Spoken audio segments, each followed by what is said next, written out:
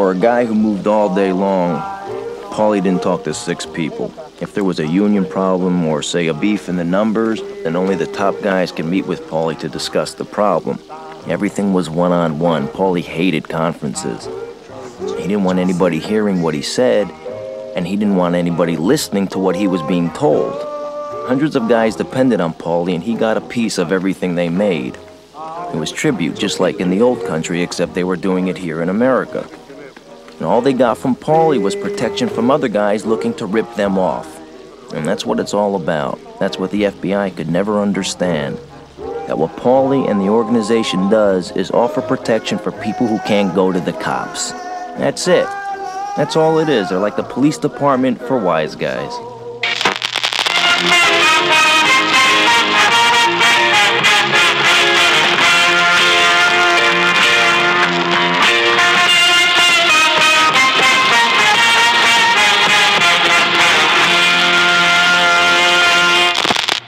Jacob to America is presented by the good people at the Podbelly Network. My fellow Americans, we are fortunate to be alive. They need them to protect us from the number one killer in history. Protect us from the Central University. A study on why killed 290. A study on why it's called Infocide. Google it. Infocide. Google it, folks.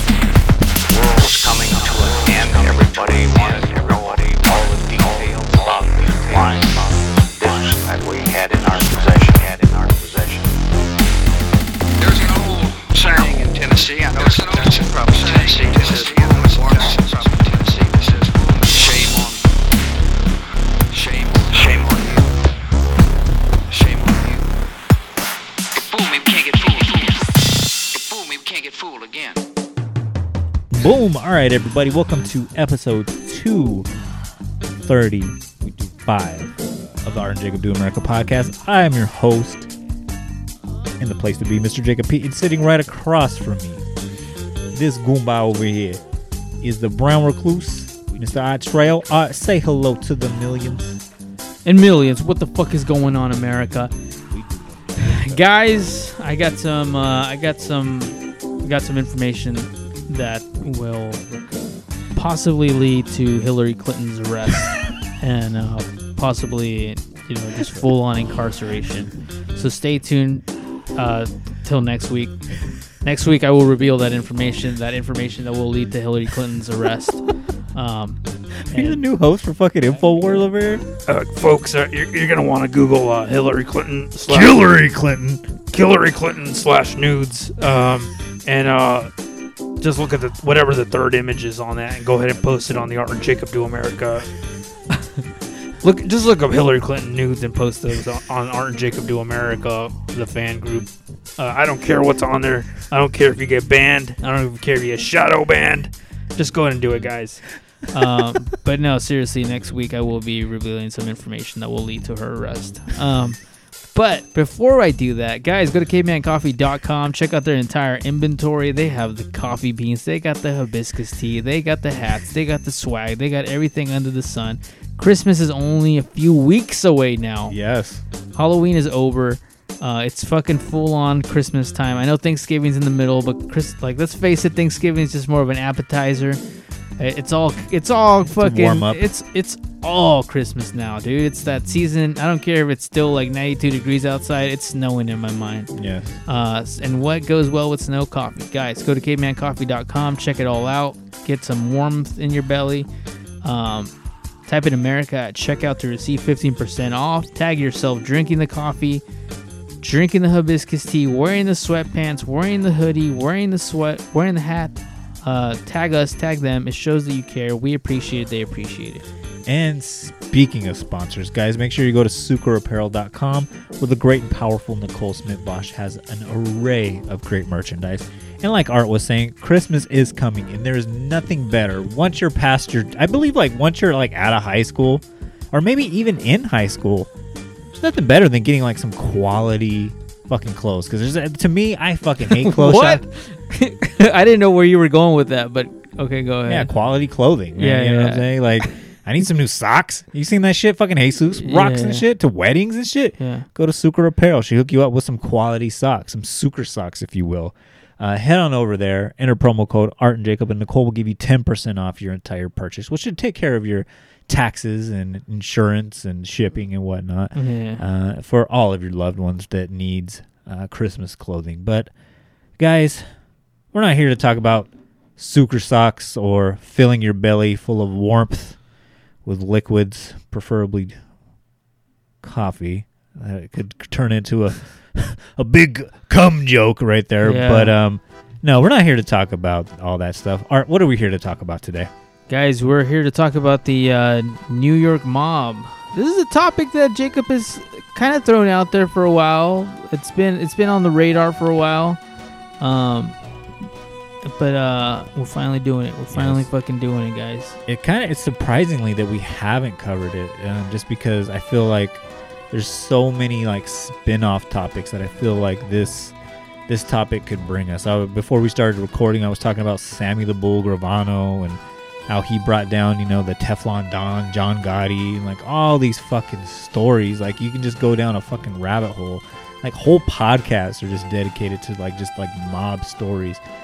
Right behind me, some of the greatest films that have ever been made, like The Godfather 1, 2, The Untouchables, Goodfellas, Casino. Basically every movie directed by Martin Scorsese are about like these crazy mob stories. So hopefully with the Don Art's blessing, maybe we'll go down further on some of these rabbit holes. But today we're just going to kind of give you an overview of the Mafia, because it is a really, really dense topic. If we were to cover everything, I mean, we'd be sitting here for fucking 2 weeks, probably have 300 episodes down the hole. But we're just going to kind of give you a brief synopsis of who is the Mafia, how did they start, why did they start, and what are they doing today, kind of thing. So, Art, let's go ahead and jump into it. Let's do it, man. Okay, so when you think of the Mafia, like what comes to your mind? Slick back hair, Italian food, The Sopranos, Sopranos, okay. What's your The favorite Godfather mob movie? Huh. That's a good question.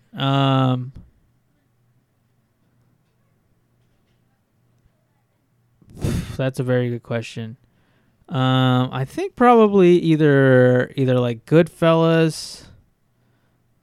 I'd probably just go Goodfellas. That is a fucking great movie. That's maybe, I mean, Quentin Tarantino, a couple of his films might have something Oh, to say you know about what? I it. didn't even think about Quentin Tarantino movies. I'd Right. probably go Reservoir Dogs. I guess that's a mob movie. Kinda, huh? But if we were talking about like straight up mafia, like Goodfellas, like I think that might be actually my favorite film of all time. And like in doing like research for like this topic, like I kind of went down like that rabbit hole, and like that's based upon a fucking true story. And Have you ever seen Hooligans? Hooligans? Probably. Who's in that? It's who's the dude that played Morpheus? Oh, Lawrence Fishburne. Lawrence Fishburne. Yeah, so it's like a story of like black mobsters. Okay. I never seen it. It looked terrible. But I was like, nah, I don't know. You know what else is a really good movie? Did you have a Bronx Tale up here? Yeah, I do. Yeah. Oh, there it is right there. A Bronx Tale is really good. That's really good. Yeah, A Bronx Tale is really good. And then what's that one movie? I can't think of a movie. It's like damn it, it's gonna escape me now, but yeah, I'll think of it later. It'll come Okay. to me later. It'll on come in up life. to you, because there's a lot of these stories that I'm about to tell that kind of makes its way into cinema. Obviously, The Godfather, that's like the Godfather of like great films, and The Godfather 2. And I was looking that up too. Like, is The Godfather based upon a true story or not? And when it seems to me up until that point, like 71, 72, like a lot of like the story of The Godfather is kind of like a conglomeration of like shit that we're about to talk about today. So I'll kind of insert like some history in there, but yeah, The Godfather has a lot of fucking like historical context. Like when we're talking about like the American mafia, like even that guy that's in the beginning of the film that's singing at his daughter's wedding, like that's basically Frank Sinatra's story. Like, not to spoil The Godfather or anybody hasn't fucking seen it or whatever, but yeah, like the whole thing about the guy like wanting to get into films and the mob kind of pressured the studio and shit, put a dead horse's head in someone's bed and shit. That's actually how Frank Sinatra got into the movie From Here to Eternity. Did you ever have Mr. Holmes? Mr. Holmes in when you went to BC? Yes, I did. He told us a story about I think it's called like never mind. I totally blanked out, and it's not gonna be funny if I don't tell it correctly. Sorry. okay. Go ahead. So to get those 5 seconds back, to kind of talk about what the mafia is, the mafia, aka the Italian American mafia, the mob, or Cosa Nostra, is basically a criminal organization based mainly in New York City, Philadelphia, New Jersey, Buffalo, and the New England area. You'll also find the mob in Chicago, Kansas City, Detroit, Pittsburgh, Miami, various places in Florida, Cleveland, St. Louis, but also Las Vegas, Los Angeles, and San Francisco. They do have a presence. What does mafia mean? Mafia is actually a Sicilian word that means basically swagger or bravado. Basically that stereotype, that whole forget about it, like that whole shit right there. That's basically in a Sicilian word, mafioso, or the feminine for it, which is mafiosa, which is just like, a confident woman or whatever. That's basically what they're talking about. That confident bravado that you see in a lot of those individuals. So that's where that word comes from. They don't call themselves the mafia. They don't even call themselves the mob. They call it La Cosa Nostra, which basically in Italian means our thing, or this thing that we got over here, kind of thing. So the origins of like the whole like the mob thing, they kind of like started as like a self-policing kind of thing. Correct. As they migrated over from Italy to America, and families were very tight and united, and they were kind of like kind of picked on.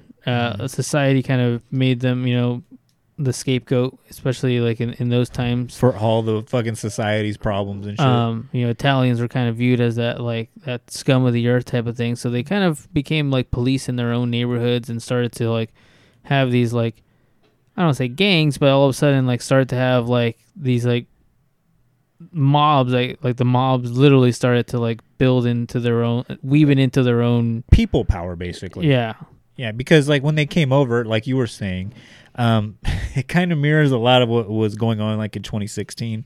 I guess like initially, like when you think of like Italian immigration, you think like, oh, it's automatically New York.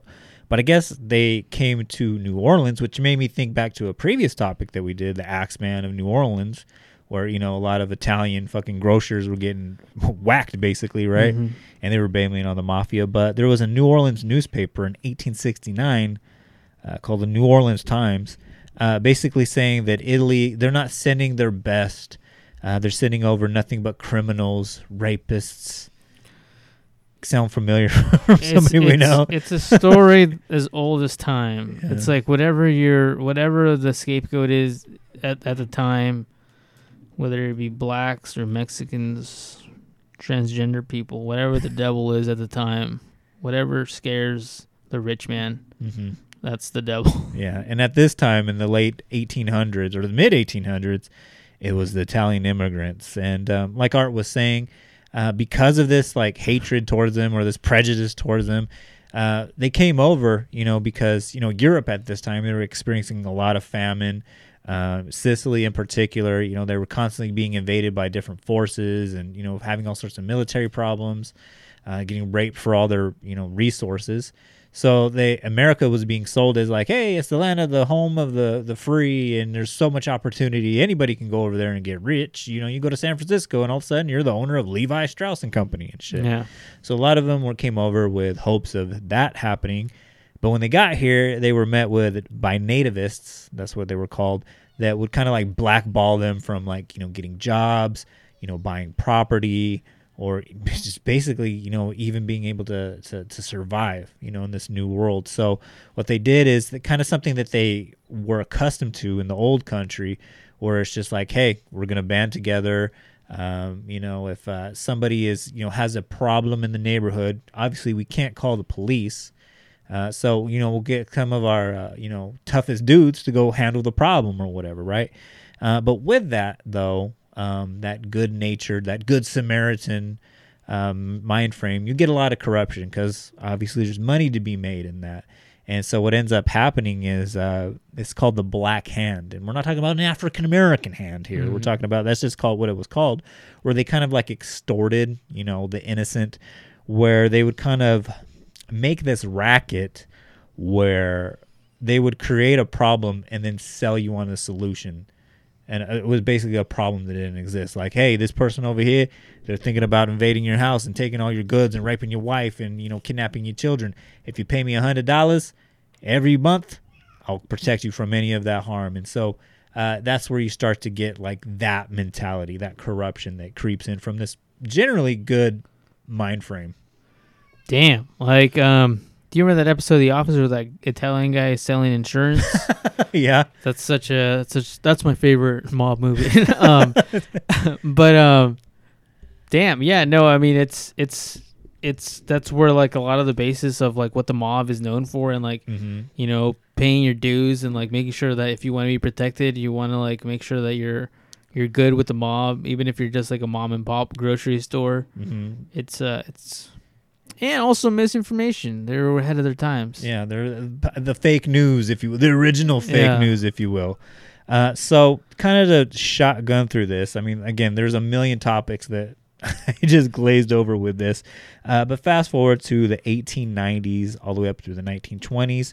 There was a gentleman named Paul Kelly, who was a boxer and an Italian immigrant, who kind of cut his teeth in the New York neighborhood doing this. I mean, he was also a boxer, so he had a lot of wealth from that, but also, the racketeering and extortion that he was doing. But he kind of formed this very influential gang called the 5 Points Gang. And the 5 Points in New York, gangs of New York is kind of based off of it too. So before like all the Italian immigrants, you had the Irish immigrants and you had like the Jewish immigrants, and there was this like place where all the poor went. So you had this like this pot of fucking, just Irish immigrants and the Jewish immigrants and later on the Italian immigrants, just all these like poverty-stricken people basically fighting for territory, trying to make their way and whatnot. And that's kind of like what the gangs in New York is based upon. But Paul Kelly starts the 5 Points Gang, where he basically recruits a bunch of, New York hoodlums, and a lot of these recruits would end up being really influential gangsters later on. People like Al Capone, Lucky Luciano, Johnny Torrio, and then Frankie Yale. And basically he kind of like trains them like in the old way, but kind of gives them like some street smarts as well. Like, hey, this is how you're going to make money here in America by using some of these practices. And this is like where you start to get like that training basically, and organization for the crimes that they're about to commit.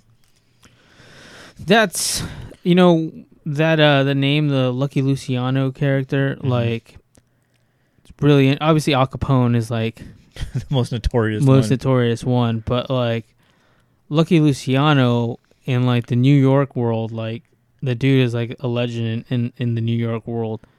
Definitely a guy that probably deserves his own episode down the line, but definitely. But probably just an interesting guy, from very humble beginnings to like where he's at, where he ended up.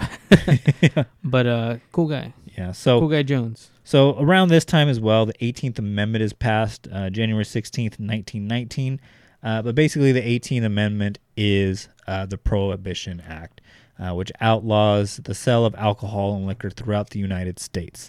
So Paul Kelly and his 5 Points Gang, they kind of see this as another opportunity to, smuggle and bootleg alcohol. Because, yes, it was the law of the land, but there was still a high demand for it all over America. This is the time of like speakeasies and that stereotypical when you think of the 1920s, the Roaring 20s with flappers or whatever and whatnot.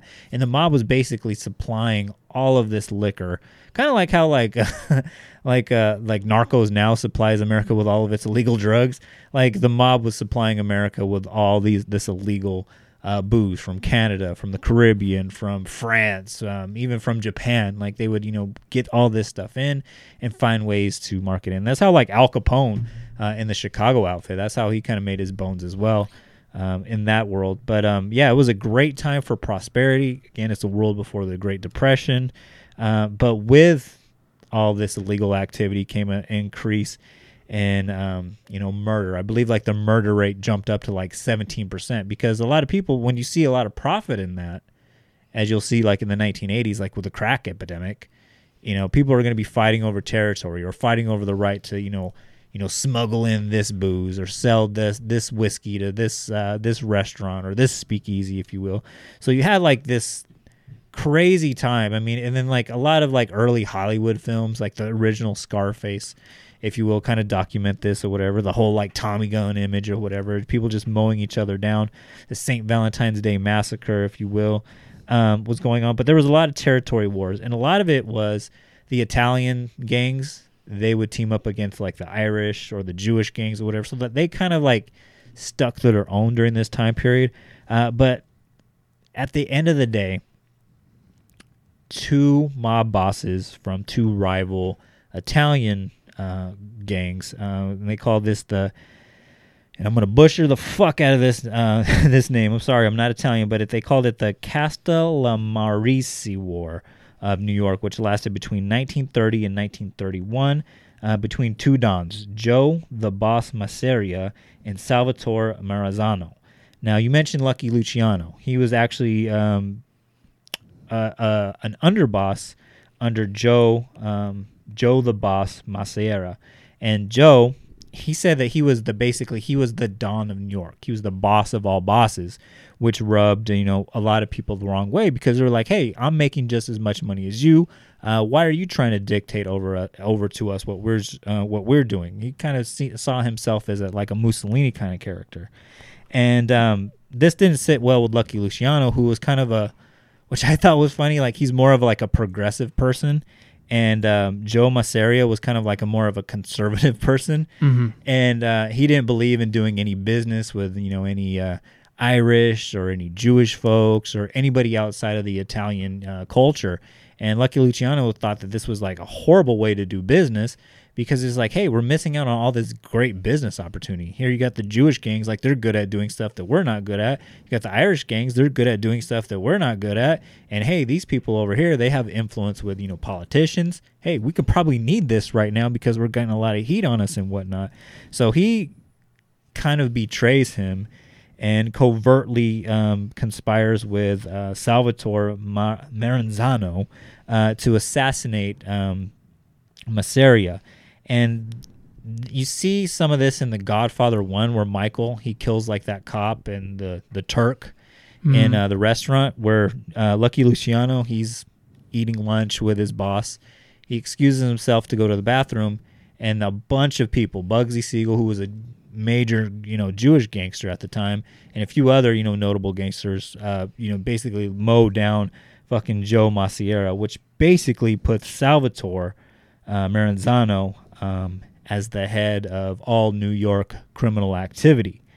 Now, 9 months later, Salvatore kind of does the fucked up thing as well, as he pronounces himself Capo de tutti I capi, which basically just translates to boss of all bosses. And again, this didn't sit well with fucking Lucky Luciano or a lot of people because, hey, they're mafiosos. They got that bravado. They don't like being told what to do by one guy. And Lucky Luciano came up with this idea. He was like, hey, if we get rid of this mob boss, we can start our own chain and get rid of all these mustache Pete's, which was like a kind of a slang word to describe people from the old country that had like that old school conservative way of thought.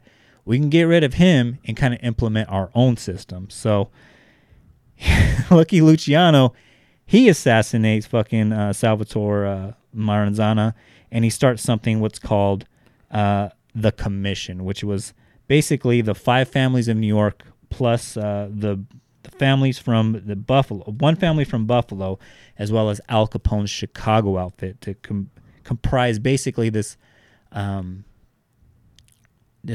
of like what corporations have now, kind of a board members that all have kind of like equal voting say on like what goes on in the world of underground crime. Yeah, I mean, 2 things as you were talking that just came to mind really quickly. One, going back to the whole prohibition thing and that whole thing, like how they were running. Basically, the mob was running that whole outfit. I do think that the United States government was because they were aware that there was some kind of illegal activity going on with it. What they would do is like poison alcohol on purpose. Oh wow! And people were dying from basically poisoned alcohol on purpose, and the United States, the United States justified it by basically saying, "Well, it's illegal to drink alcohol, so if you're drinking it, then it's kind of on you for drinking it because it's illegal to do it." That's fucked so up. that's still a little bit of like dark history in the United States where they were killing people. But fast forwarding to that, one of the things that always sticks out to me is, the traditional mobster look or whatever. It's not. I don't think it's that much of a stereotype. I don't think it's that much of a stereotype to this day. Like, they looked the part. Like, whenever these guys were like, the big mob bosses or whatever, and that's one of the things that I wanted to talk about later on down the line on this topic. But Lucky Luciano was not just like a guy that was good with people. He like looked the part. He acted the part. He like demanded the room when he walked into a room. He was a big fur coat kind of guy. Like he didn't look like some like random dude off the street. Like he looked the part. And I don't want to say like that's like a very like Italian thing. Like Italian people have always been very like fashion oriented, I guess. Fashion forward. Like you look at like is Gucci Italian? I assume that they're Italian. But like all that shit's Italian. like Italian people just like the coats and the suits and like the whole thing of like being very like fashionable. Like maybe that's an old world Italian thing. I've never been to Italy, but it looks dope. A cultural thing. Yeah, more of a cultural thing of like just being well dressed kind of thing, and like being kind of, I don't say over the top, but definitely flaunting your swagger, I guess. Like, well, you gotta look at it like swagger this. Thing. You gotta look at it like this, because I've like entertained that thought too. It's like, is this me being racist against Italians or whatever? And you got to think like anybody that grew up poor. Once you happened upon large sums of money really quick, you kind of go over the top. You got to act a little extra. I mean, look at Conor McGregor. Homeboy was a plumber's assistant on fucking Irish food stamps and shit, and then all of a sudden like within 2 years, he's like got $500 million in his own whiskey that he sells for $1 billion or whatever.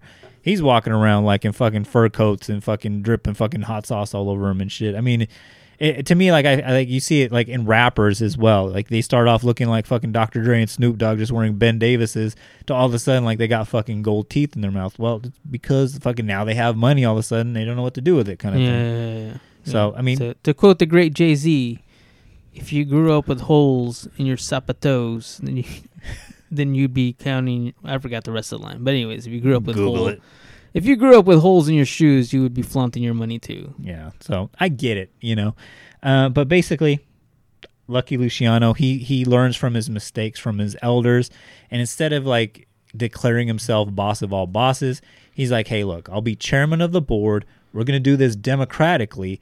And it's not like a dictatorship, because this is why we left the old world, because Mussolini was over there fucking hanging fucking our people out in the streets and shit. That's why you had like this big wave of Italians coming over during this time frame. He goes, I'm not gonna be that guy.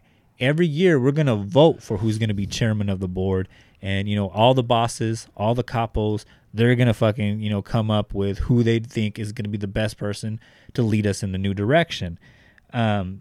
And basically, the 5 families of New York, and the boss from Buffalo, as well as Al Capone from the Chicago outfit, they set kind of the tone for how the mafia structure was going to be from that point, from 1931 all the way pretty much to the present time. So when you think about it, the way the structure of the mafia is basic. You have the boss, like that's the main guy. That's the Vito Corleone of the family, and then right under him is his underboss, which is basically the vice president. If the boss is assassinated or can't carry out his work anymore or goes to jail, he's the person that takes over. He's the number 2 lieutenant.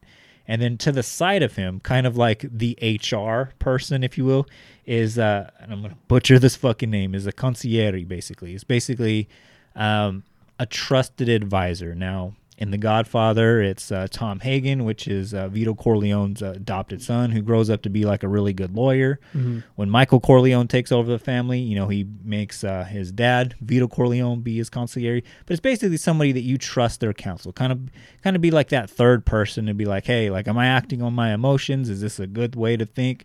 And, he's not necessarily like second or third in charge, but he kind of like exists kind of like as an HR person. Like, he's high up in the fucking corporation, but like his job duty is solely to make sure that, hey, the boss isn't doing anything to fuck up the family. And then right underneath the underboss, you have 4 or 5, what they're called, capo regimes, basically capos or captains, if you will, that are in charge of all sorts of soldiers out in the streets.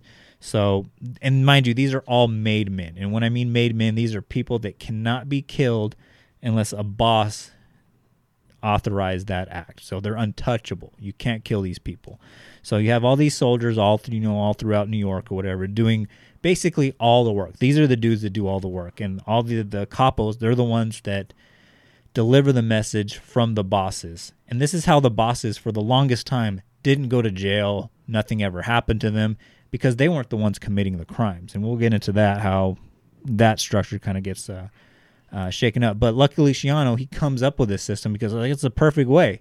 It's kind of like a motorcycle gang where it's just like when you're a prospect and you want to prove your worth, like you're going to have to do some dirt for this family. You're going to have to show like how down you are for this family, and then you can start going up in the ranks. You can be a capo or eventually an underboss or whatever, and you become even more untouchable at that point.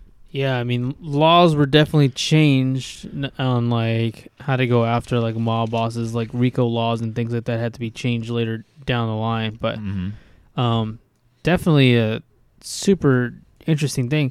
To go back to that whole, like, fashion thing, like, that's one of the things that once the FBI and the CIA started following, and that was, like, the dead giveaway, because it's like, yeah. Like, oh, look how this dude's dressed, like, he's clearly like flaunting his money. Like he's not a businessman. He's not like regular dude. He's not wearing like a fucking regular suit. He's like dressed like a fucking, like he's flaunting it. So obviously it was kind of easy. He's up to something here. It was pretty easy for the FBI to be like, this guy is like pointing a big old red flag at himself. Mm-hmm.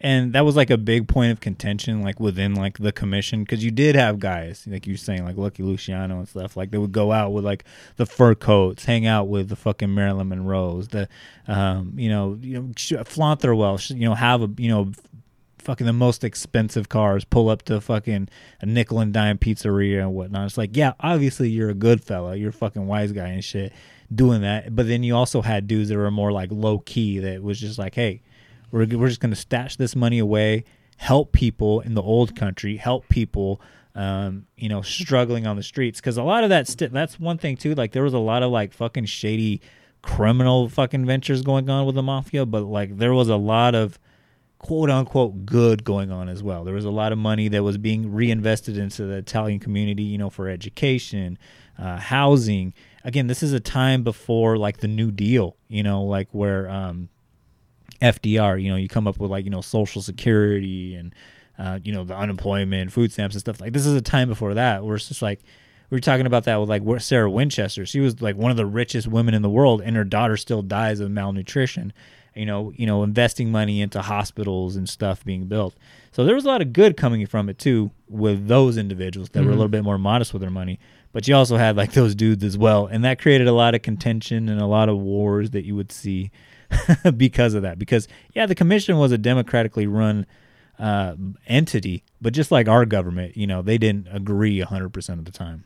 Yeah, I mean, like their strengths ultimately become their flaws down the line, but like it was a really good plan. Like the mob idea is like a really good idea, but I don't know. I mean, you look at like the way like the mob evolved in the 1970s, and like what's his name, Frank Lucas. Like once Frank Lucas entered the picture and like reinvented the game altogether, where it wasn't organized the way a mob was. I guess he incorporated some of his family members into it as well, but it was definitely not a. And these are young men too. I think Frank Lucas, he was only like 21 when he did what he did. Even Lucky Luciano, when he did what he was doing, he was only like 22, 23. Yeah, I think that like Frank Lucas reinvented the game in a big way, but man, like the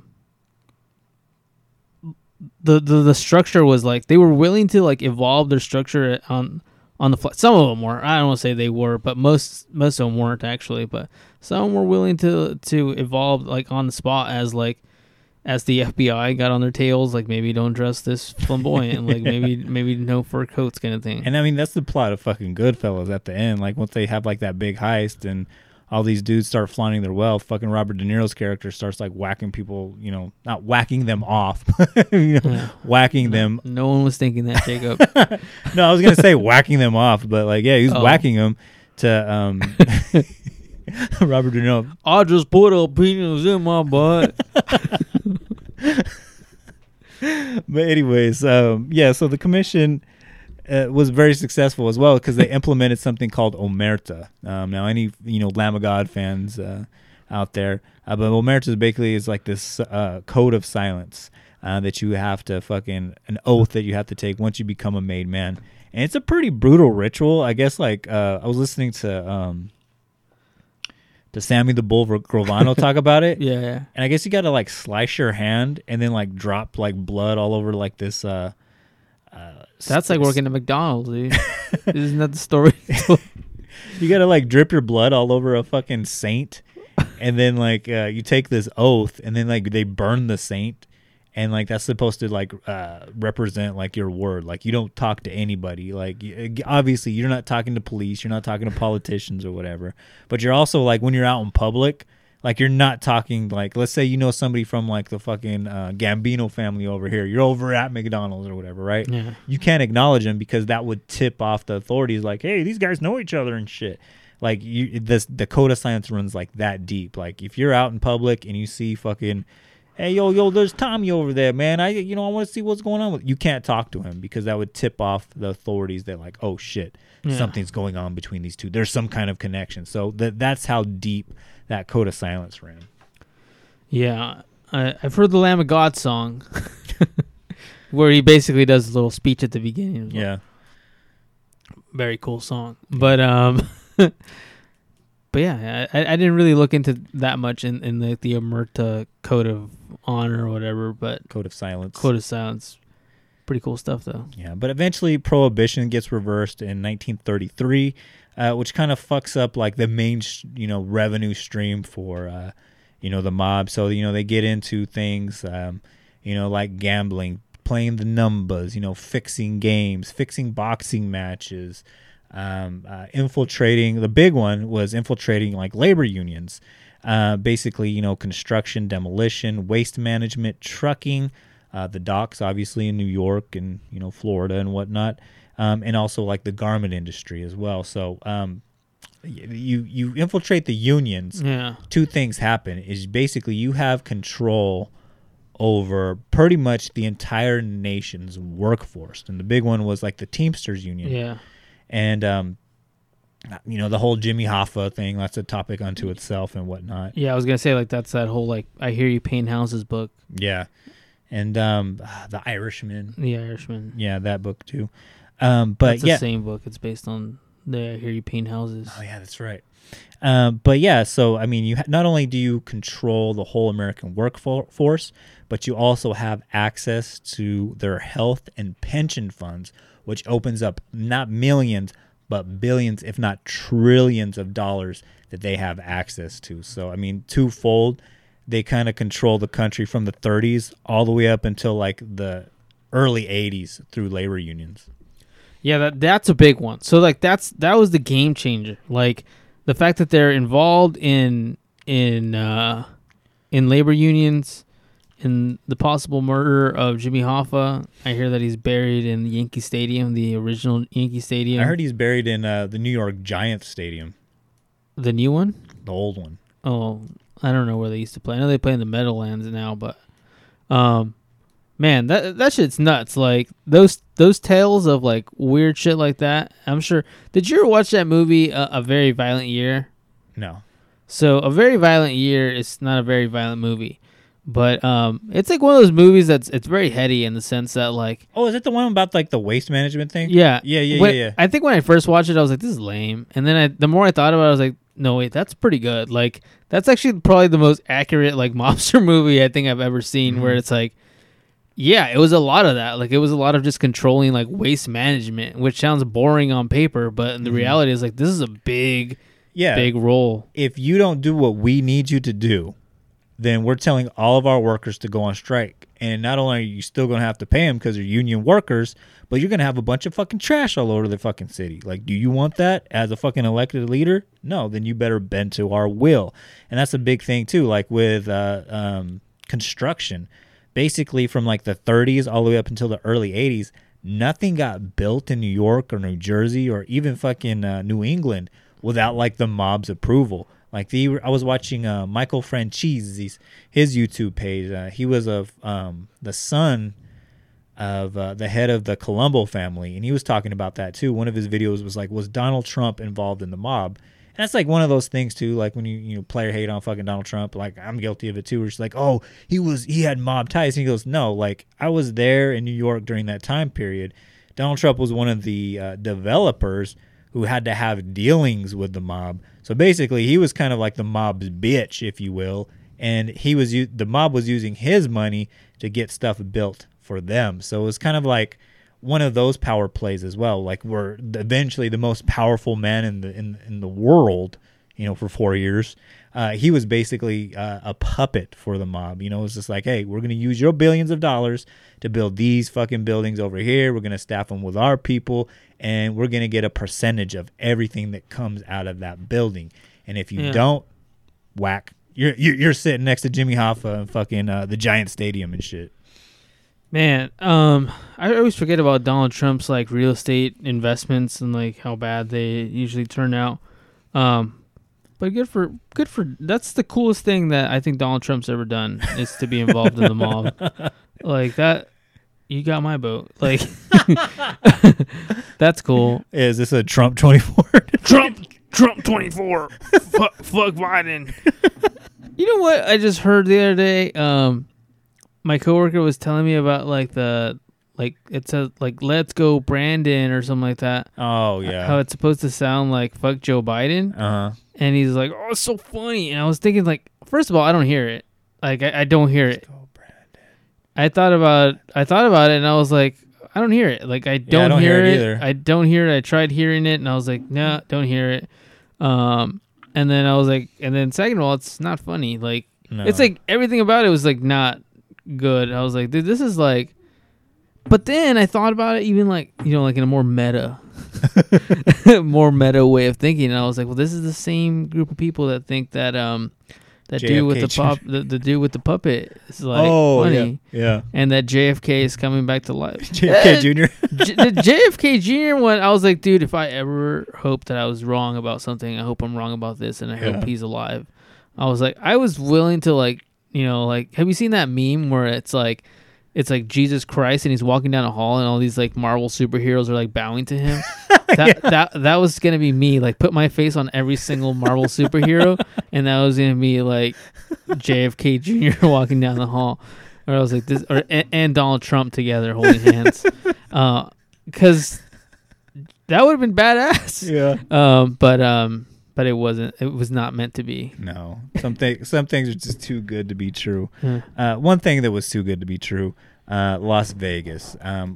if I know Art's not a fan of Las Vegas, but anybody that goes to Las Vegas or is planning to go to Vegas, I highly recommend going to the Mob Museum. It's one of the best museums I've ever been to. It was actually like a former courthouse.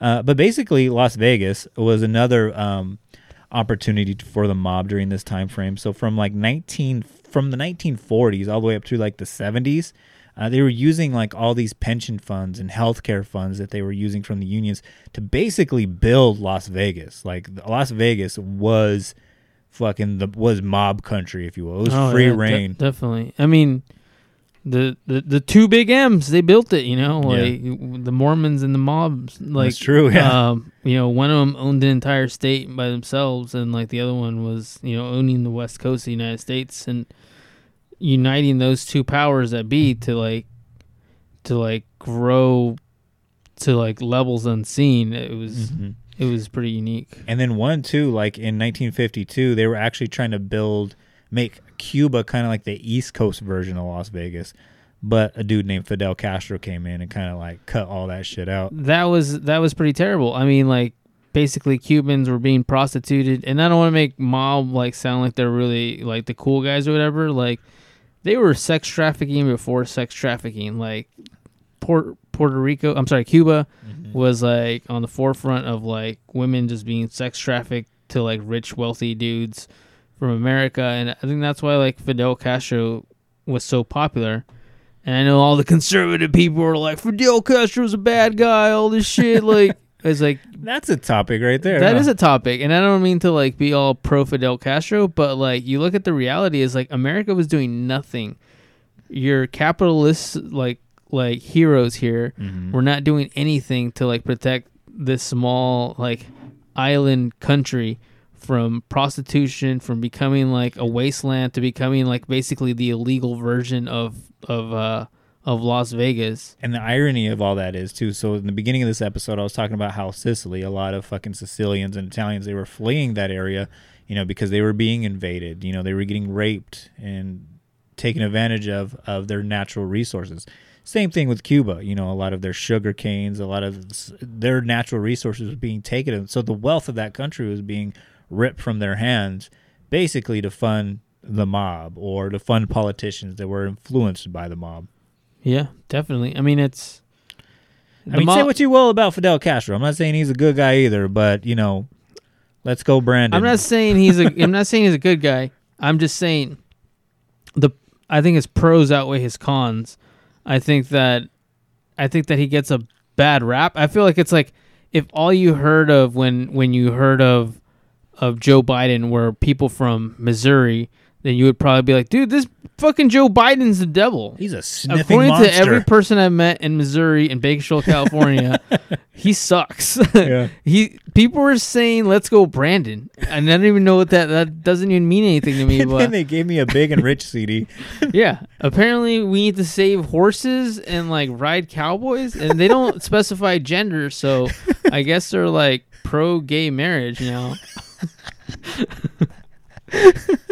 You see Jesus out there like just fucking grinding on a cowboy and being like, what, dude? It's a country lifestyle.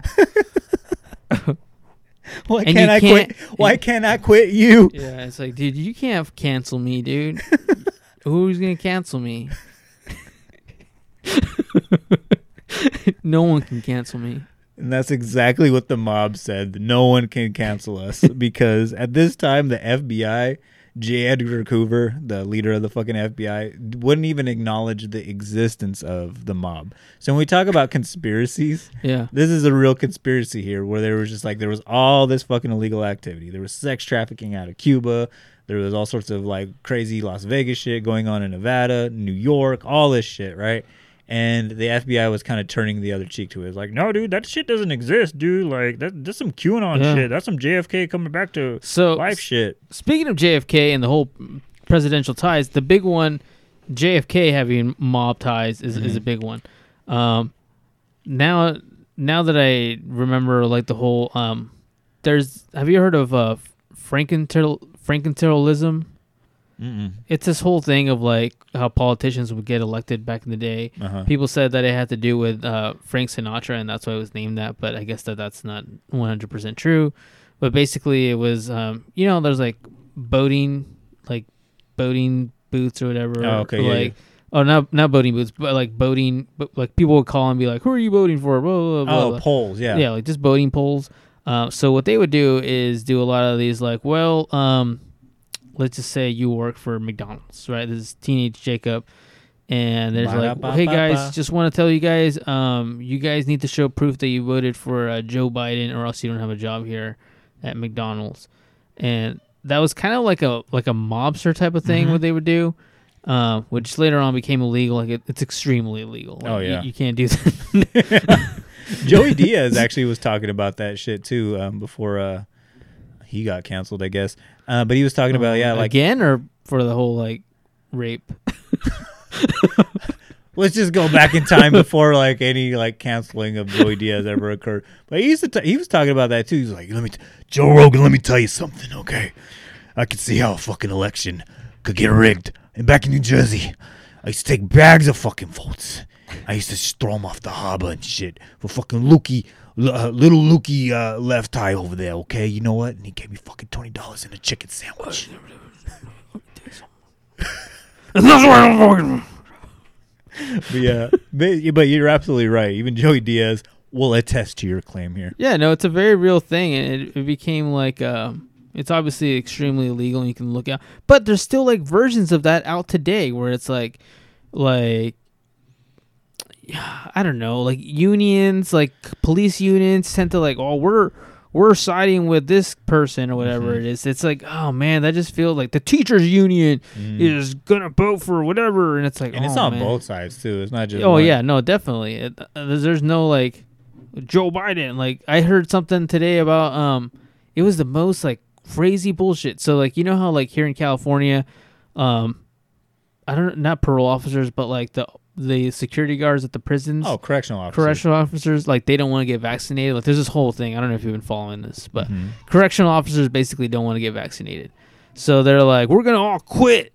And who's going to guard your prisons if we all quit? And so like, who's their governor here?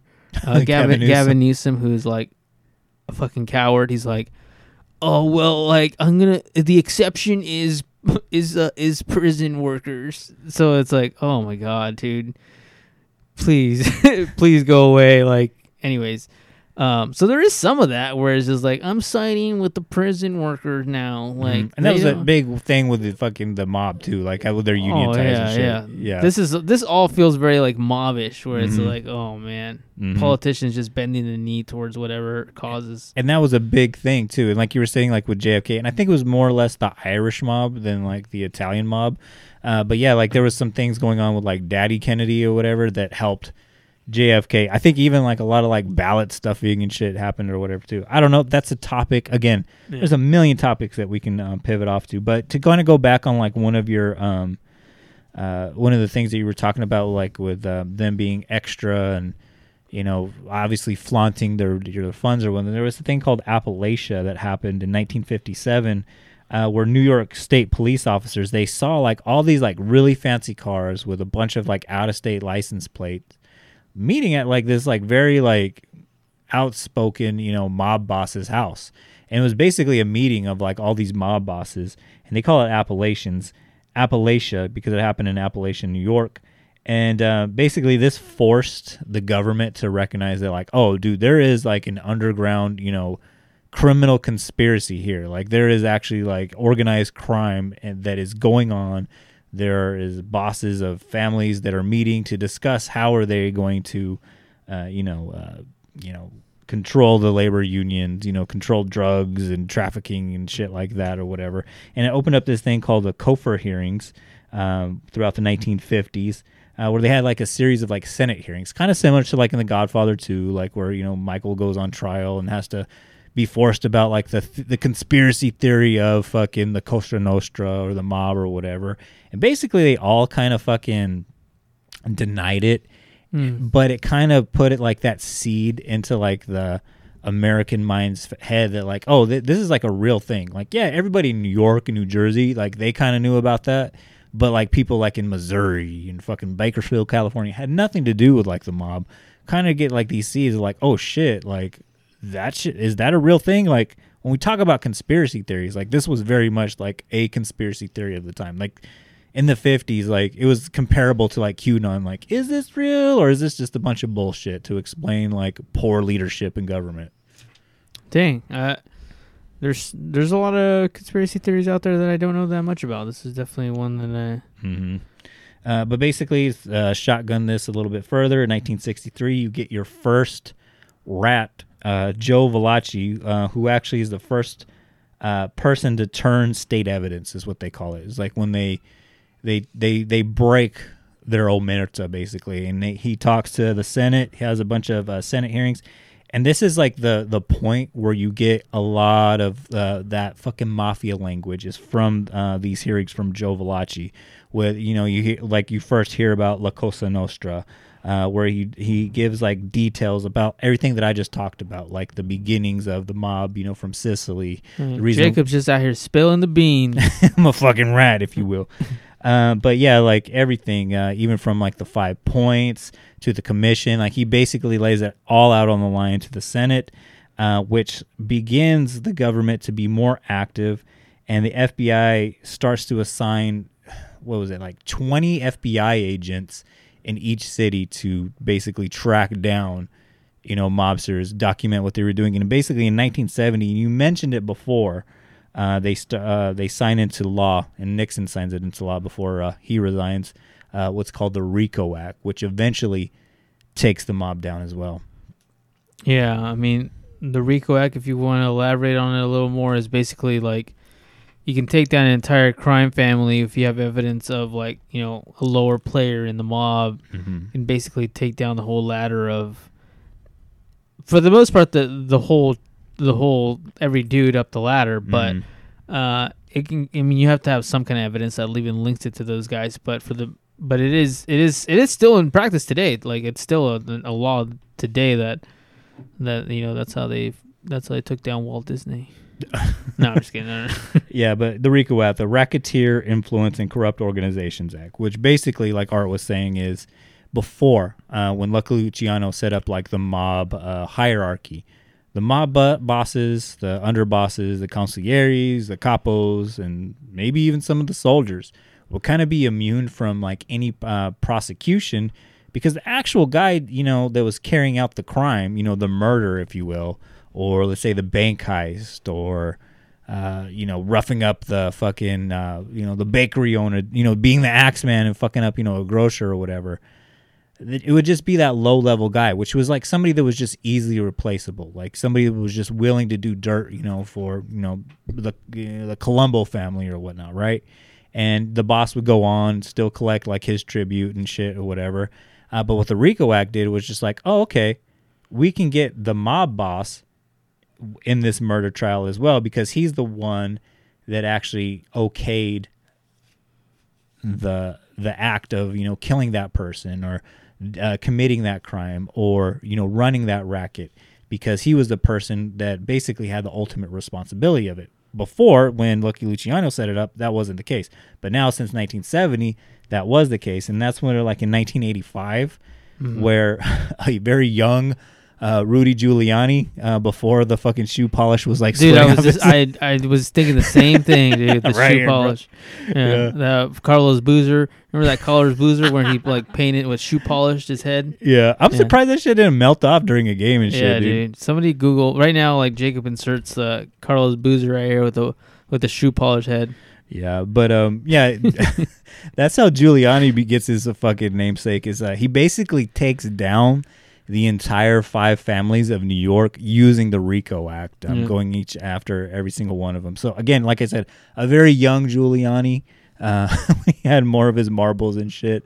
But from that point forward, from 85, I mean, you just see like the mob, like all of a sudden be the most influential organization in the whole country and possibly the world. Like, we didn't even talk about like the Italian mafia or any of the other world mafias or whatever. But since then, like, it just basically almost goes extinct until September 11th, when the FBI kind of like reshifts all of its focus to like terrorism. Yeah. Well, I mean, it wasn't it wasn't what it used to be kind of thing. Mm-hmm. It's kind of like, I'm trying to think of something that was like really feared and then not so feared, like cults. Mm-hmm. Cults took precedent for a while. Serial killers, we're not investing as much time and effort into serial killers as we used to, because it seems like, local police pretty much got it. There's DNA now. Like, we have to find some jizz, and it's like, all right, dude. This dude clearly was saving a horse and fucking a cowboy. We found the jizz. We found your jizz, Jesus. You're not that clever, but yeah, I mean, like the obviously terrorism is a bigger fear today than Tony Soprano than the mob, and a lot of it has to do with like unions have become pretty organized, more organized now than they were like 60 years ago, 70 years ago. Las Vegas has become its own entity. Mm-hmm. Like the corporations run Las Vegas now. Like Correct. The mob, the Mormons, they've all been like pushed out, and it's like fucking Verizon owns this, like, or whatever. Like MGA Grand, like, is like God here. Like, Yeah. bow down to us. And it's just like corporations are kind of the new mob, I guess. Like You're absolutely right. but it's like, but the family elements are gone. Like now it's just like The romantic, yeah. like that's all gone. Now it's like some like, you know, like random like rich dude that like covers his feces and like sprinkles gold in it and sells it on eBay or something. Mhm. So it's just like crazy like bullshit. Like not like John Bezos like rich, because that's a whole different level of rich. But this is like weirdo, like, you know, you ever see like those UFC fights and there's like some dude and he's got like 5 rings and like gold sunglasses in the front row? It's like, what does that guy do for a living? Dude, that's to go back to Vegas. That's like 90% of Vegas right there. It's like, yeah, that dude. Or like, what's that one movie, Ocean's 11? Yep. And they go to that old man's house and he's like this poolside all the time, and he's just like big old gold sunglasses, and I'm like, yeah, Bathrobe from that's- Versace. Yeah, like that guy probably owns the Lucky Lady Casino. Not the most popular one, but still doing pretty well. Yeah. Enough to have a pool, boy. Yeah. But yeah, I mean, that's in a nutshell, if you will. That's the rise and fall of the American mafia. Obviously, like, I missed a lot of things, like the whole drug thing. There was something called the Pizza Connection, like where they finally. Oh, dude, I ate pizza in preparation for this episode. I just wanted to get a little more like That is some Italian vibe. That is some Christian Bale shit right there. Yeah, dude, I got all meta with it, dude. But basically, like, they were, you know, smuggling fucking heroin into the country via like fucking tomato sauce cans and like little pizzerias all over fucking New York and shit. All of that shit that I probably missed, or stuff that I didn't really elaborate on, will probably be topics like somewhere down the line. But kind of like a fucking college class, like where you have to take the prerequisites class. I feel like we had to do like a general summary of the mafia before we get into some of those topics. Absolutely, man. Like, it's always good to just get to know the characters before you dive into, you know, this is the Cliff Notes. You know, the Cliff Notes start with like, here's a list of the characters we're about to talk about. Mm-hmm. Please do not get lost. That's basically it. Pretty much, yeah. And yeah, I mean, once again, guys, I just want to remind you guys, next week I'm going to be putting some information out there that might lead to the arrest of Hillary Clinton. It's some pretty deep shit that I found on the dark web. I actually found it on MySpace. Nobody uses that anymore. Dude, but that's where smart. That's where all like That's where the mob's at right now. all the like fucking like dark web players or whatever. Like my dark name is like Ghost or something, Ghost 007 or something like that. And like I have that fucking anonymous mask as my profile picture. That's me on Facebook, dude. You're leaning into that character. But I'm definitely, I have that information. I'm ready to spill it next week. So next week, ladies and gentlemen. So with that said, Art, do you have anything else? Tell your mommy, your boo-boo too. Shout out to Jackman. Shout out to Warren. Shout out to the Podbelly Network. Shout out to Eddie in his podcast. Oh yeah, he just had Brand Daler. Yeah, the drummer from Mastodon was on his podcast. What'd you think of the new Mastodon album? It was okay. Dang, same thing. I was like, I don't want to say it was forgettable, but I was like, this is kind of bland. It felt like bland Mastodon. I need to give it more listens, but this felt like bland Mastodon. Mind you, I've only listened to it once. Very distracted, very tired at 4 o'clock in the morning. So I'll have to give it a proper listen, you know, throughout my lifetime. But I mean, like other Mastodon CDs, they fucking some of them have grown on me. Yeah. But this one just felt bland. I went for a bike ride and I was like, oh, this is kind of boring, and I had to change the album. I know Ben really liked it, but then what doesn't Ben like? That's true. So, with that said, everybody, if you want to get us on the social medias, if you are Sammy the Bull Gravano, or Michael Franchise, and you're listening to this, or you're watching this on YouTube, because we do have a YouTube page, guys, and I do finally, the Lord has blessed, our Lord and Savior, Jesus Christ, Harold Christ, Latter-day Saints, has blessed me with a MacBook Pro, and I am going to be dabbling in fucking better video editing and all that good shit, so it's not basic looking. So yeah, if you're Michael Franchise or fucking Samuel Bulvergano and you're watching this or whatever, and you want to get at us, guys, head on over to Art and Jacob Do America on all the social medias except for Twitter. We are at Art and Jacob Do A1. If you want to support us in any which way possible, guys, I highly recommend going to Patreon. That's patreon.com/ArtJacobDoAmerica, where every single week we give you a bonus episode for pledging to our Patreon. And like I say, 9 times out of 10, those episodes are more fire than the actual episodes that you get for free every single week. Jesus Gutierrez, a new Patreon. I couldn't remember his name. I was like, it can't be Jesus because there's already a Jesus. I was like, what was it? Like Jerusalem? I can't remember his name. Jerusalem Gutierrez, a $10 Patreon. He can attest that 9 times out of 10, those episodes are better. So shout out to him and the Lord's work that he is doing. Guys, head on over to artjacobdoamerica.com, where Art has provided links to our merch store at tpublic.com. I gotta update that website. That website will be updated when I also release that Hillary Clinton information. That's where you will release it first. But then on this podcast. Yes, there you go. But head on over there where we have links to the merch store. And like I say, guys, it's not so much to help us monetarily, but more or less to be kind of like a walking billboard to spread the good word of the Art and Jacob Do America podcast. So head on over there. Christmas is coming. Get your loved ones an Art and Jacob Do America t-shirt. Half of them are designed by the great and powerful Nicole Smith-Bosch. So go over there. But other than that, oh yeah, we are, like Art said, we are members of the Podbelly Network. So go on over there. Check out some other great podcasts. Sofa King probably delves into a lot of mob topics over there. They're like The Simpsons. They've done everything. So check them out. Like Art was saying, my buddy Eddie at the RRBG podcast, for his 5th anniversary of his podcast. We'll probably just do fucking JFK conspiracies for our 5th anniversary. This motherfucker's got the fucking drummer for a goddamn Mastodon on his podcast, for his 5th anniversary podcast. So check him out over there. But other than that, Art, I am tired, I am hungry, and I gotta go take a poop. So with that said, you got anything else, my guy? Take my boo to show to the jail. Hillary Clinton, you're going down. Goodbye. Good night. I just took a penis in my...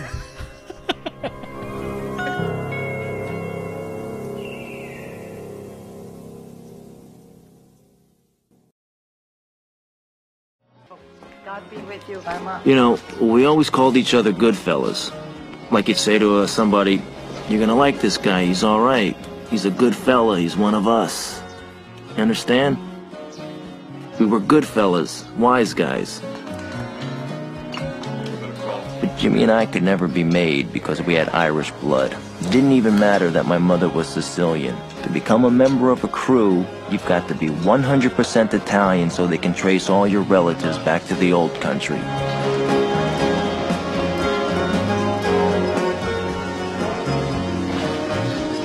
See, it's the highest honor they can give you. It means you belong to a family and a crew. It means that nobody can fuck around with you. It also means you could fuck around with anybody just as long as they aren't also a member. It's like a license to steal. It's a license to do anything. All right, thanks, man. Hey, how many years ago was the U.S. made? I'm an old man. 30 years ago. 30 years, huh? Yeah. Brings back a lot of memories. And how? Mike's Peak was a fucking pimples then, wasn't it? As far as Jimmy was concerned, with Tommy being made, it was like we were all being made. We would now have one of our own as a member. Like this, that, and this, and it's like that, and like this, and like that, and it's like this. Then who gives a fuck about those? So just chill till the next episode.